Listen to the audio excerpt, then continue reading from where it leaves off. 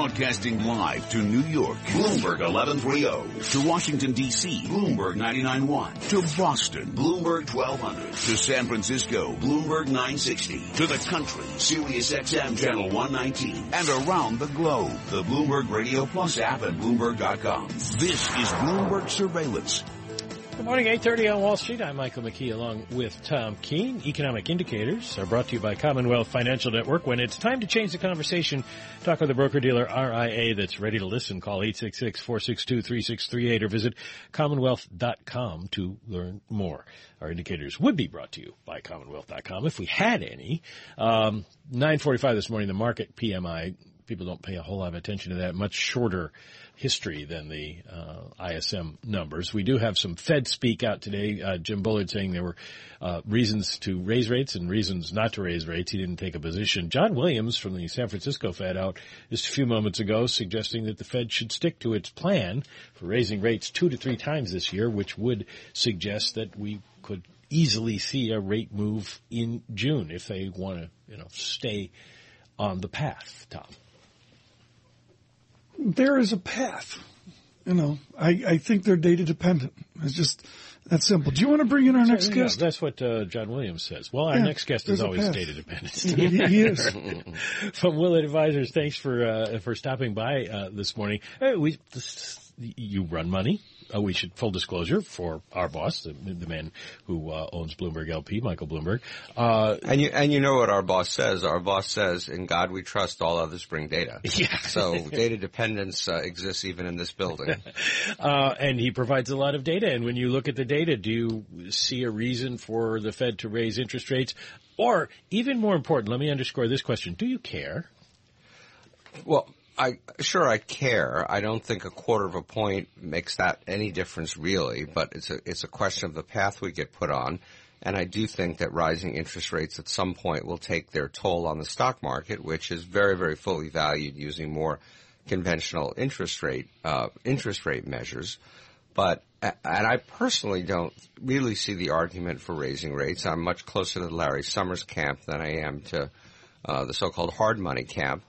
But nonetheless, the Fed, I think, has made clear that we should expect a couple of interest rate increases this year. And as I said, it may cost the equity market a few points. But other than that, I don't think it's going to affect the real economy very much at this stage. But you see secular stagnation? Well, secular stagnation has become this kind of term of art. What we clearly have is very slow growth. We have very poor productivity. And as a result of that, we're having increasingly poor investment by corporations. And those are all worrisome problems that we should address. But at the moment, of course, no problems are being addressed in Washington of any sort. Steve, I want to congratulate you on of the 47 essays on Mr. Trump, his taxes, his finances. I thought you killed yourself trying to be balanced in Donald Trump and the art of the tax loophole. There's one thing I want to clear up that I think is crucial. You go after the idea that real estate people play by a different rule book. I understand there's a great question about Mr. Trump, but a frequent guest of ours, say Bill Rudin, from a distinguished family of real estate people, it's not everybody in real estate having the accusations that are made against Mr. Trump, is it? Is he unique to real estate, or do you bundle it in as a group? No, I think it's a group, but I don't think they're doing anything evil or illegal. Let me be very clear about that. I think what they're doing, which every one of us in this room and every one of us listening probably does, is they're taking advantage of the tax code as it is written. I am a substantial beneficiary of the carried interest provision. I think it's a terrible piece of law. I think it should be changed, but at the moment it's legal. Where's the outrage? I mean, we got a guy like you who's fancy, and with your work at Lazard and that, saying change the law that benefits me every day. Where is Washington? Washington is nowhere on anything. There's really nothing happening. There hasn't been a piece of tax legislation in Washington as long as I can remember. And so far, there are other people who disagree with me about that who've been effective in stopping this. But I do think that as and when we have a comprehensive piece of corporate tax, of overall tax reform, which I expect there'll be a big effort to do next year, I think certainly the carried interest loophole will be in the mix. But look, for the real estate guys, it's simply the fact that they have carried interest loopholes multiplied by 10 available to them, and they use them, and I don't blame them for that. Can President Trump lead a tax proposal in Washington to agreement between disagreeing legislative participants? I think it's going to be difficult for any president to get to a tax bill because Washington is so polarized and there are such differences of views. Whether Trump would be better or worse at doing that than anybody else, I don't know. As you know, he's written a cottage industry of books on the art of the deal in one form or another, so he thinks he's the world's greatest negotiator. If he becomes president, we will find out because it will take the world's greatest negotiator. Yeah, well, a lot of people have written that he's not as good as he thinks he is. But interestingly enough, he wants to get rid of the carried interest provision, but then subject your income to pass-through tax, which would actually lower your taxes. He also, and this is what I want to ask you about, he also wants to rip up and basically repeal Dodd-Frank. As someone in the financial industry, good idea, bad idea? Dodd-Frank is deeply flawed, like any major piece of legislation almost always is when it's first passed, because it's passed by committee and all sorts of compromises, and then you find out things that don't really work well. I do think we're on the verge of over-regulating the major banks to the point where it's difficult for them to earn a reasonable return on capital, and they become like utilities. They can't attract good people.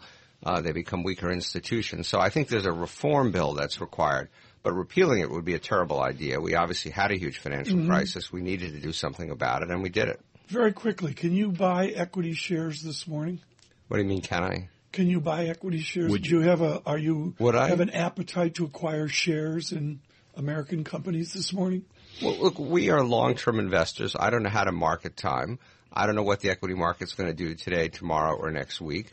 But I do believe in the fullness of time, equities still remain the place to be on a long-term basis, and the U.S. is the place to be. What's great about fullness of time, Michael McKee, is for most of it's Friday. For Rattner, it's the end of the month. Well, or the end of the decade. Steve Rattner, thank you so much on the equity market and Mr.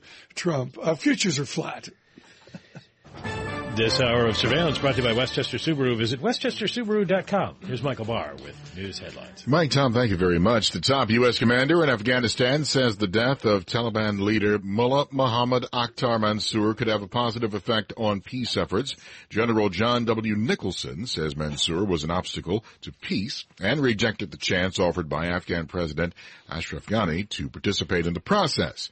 The general says the death will have a disruptive effect on the insurgency. President Obama talked about Mansour's death while in Vietnam. He is an individual who, as head of the Taliban, was specifically targeting U.S. personnel and troops inside of Afghanistan. The president, while in Hanoi, also announced lifting the ban on selling arms to Vietnam. A submarine has joined the search for the wreckage of Egypt Air Flight 804. The Airbus A320 went down over the Mediterranean Sea en route from Paris to Cairo with 66 people on board. Crews are looking for the all-important black boxes as they try to piece together what caused the plane to crash last week. British Prime Minister David Cameron is warning of economic consequences if Britons vote next month to leave the European Union. Calling it a self-destruct option, Cameron warned that Britain would be plunged into a do-it-yourself recession. Global news 24 hours a day, powered by our 2,400 journalists in more than 150 news bureaus around the world. I'm Mike Labar. Mike, Tom. Thank you, Michael. Coming up now, the Land Rover Parsippany Bloomberg NBC Sports Update with John Stashauer. John? Thanks, Mike. The Warriors, of course, made regular season history with 73 wins, but they're in trouble as far as repeating as NBA champs. Not only lost at Oklahoma City last night, they got obliterated 133-105. At one point, the Thunder led by 41. They scored 45 points in the third quarter, and they started that quarter with a 25-point lead. Kevin Durant, 33 points. Russell Westbrook had 30. The Thunder have now won 6 of 8 against the NBA's top two teams, the Spurs and Warriors. The series 2-1 OKC, Game 4 tomorrow. Game 4 in the East tonight in Toronto with Cleveland up 2-1. Stanley Cup playoffs, Pittsburgh led 2-1, but Tampa Bay with a backup goalie has taken the last 2. They tied the Penguins late in regulation last night. They won 4-3 on a goal in the opening minute of overtime. Weekend sweeps for the Mets and Yankees after losing 6 of 7. Mets took care of Milwaukee 3-1. Noah Syndergaard, superb again. He struck out 11. Mets game and a half behind the Nationals. And in Washington tonight, Yankees off after a fifth straight victory, 5-4 in Oakland. Homers for Brian McCann, Jacoby Ellsbury, Michael Pineda got just his second win. And again, the three-headed bullpen, Dellin Betances, Andrew Miller, Aroldis Chapman, shutting the door with 3 hitless innings of relief. As he did 12 years ago, Sergio Garcia won the Byron Nelson Golf outside Dallas, a playoff with Brooks Koepka, who led by 3 shots on the back 9. Jordan Spieth fell out of contention. He shot 74. With the Bloomberg NBC Sports Update, I'm John Stashel. John, thank you so much. Rattner quoting the Galatians, the New Testament, the Epistle to the Galatians, in the fullness of time. I think I learned that from the Red Sox theology. Yeah. It was Red Sox philosophy, well, Calvinistic philosophy. Yeah, if you're a Red Sox investor, you were definitely a long-term. In my youth, in the fullness of time, maybe we would go 500. Well, John and I were talking, you can vote on this, whether saying thunder and lightning prevailed yesterday. Oh, they did. It was is that too much of a cliche or silly way? No, the Lightning showing good team spirit. The Pittsburghs need to pick it up, particularly in their zone. Lightning beating the Penguins. I need 2 aspirin. The Sports Report brought to you by Land Rover Parsippany. The spring sales event is happening now. Visit LandRoverParsippany.com. Land Rover, above and beyond.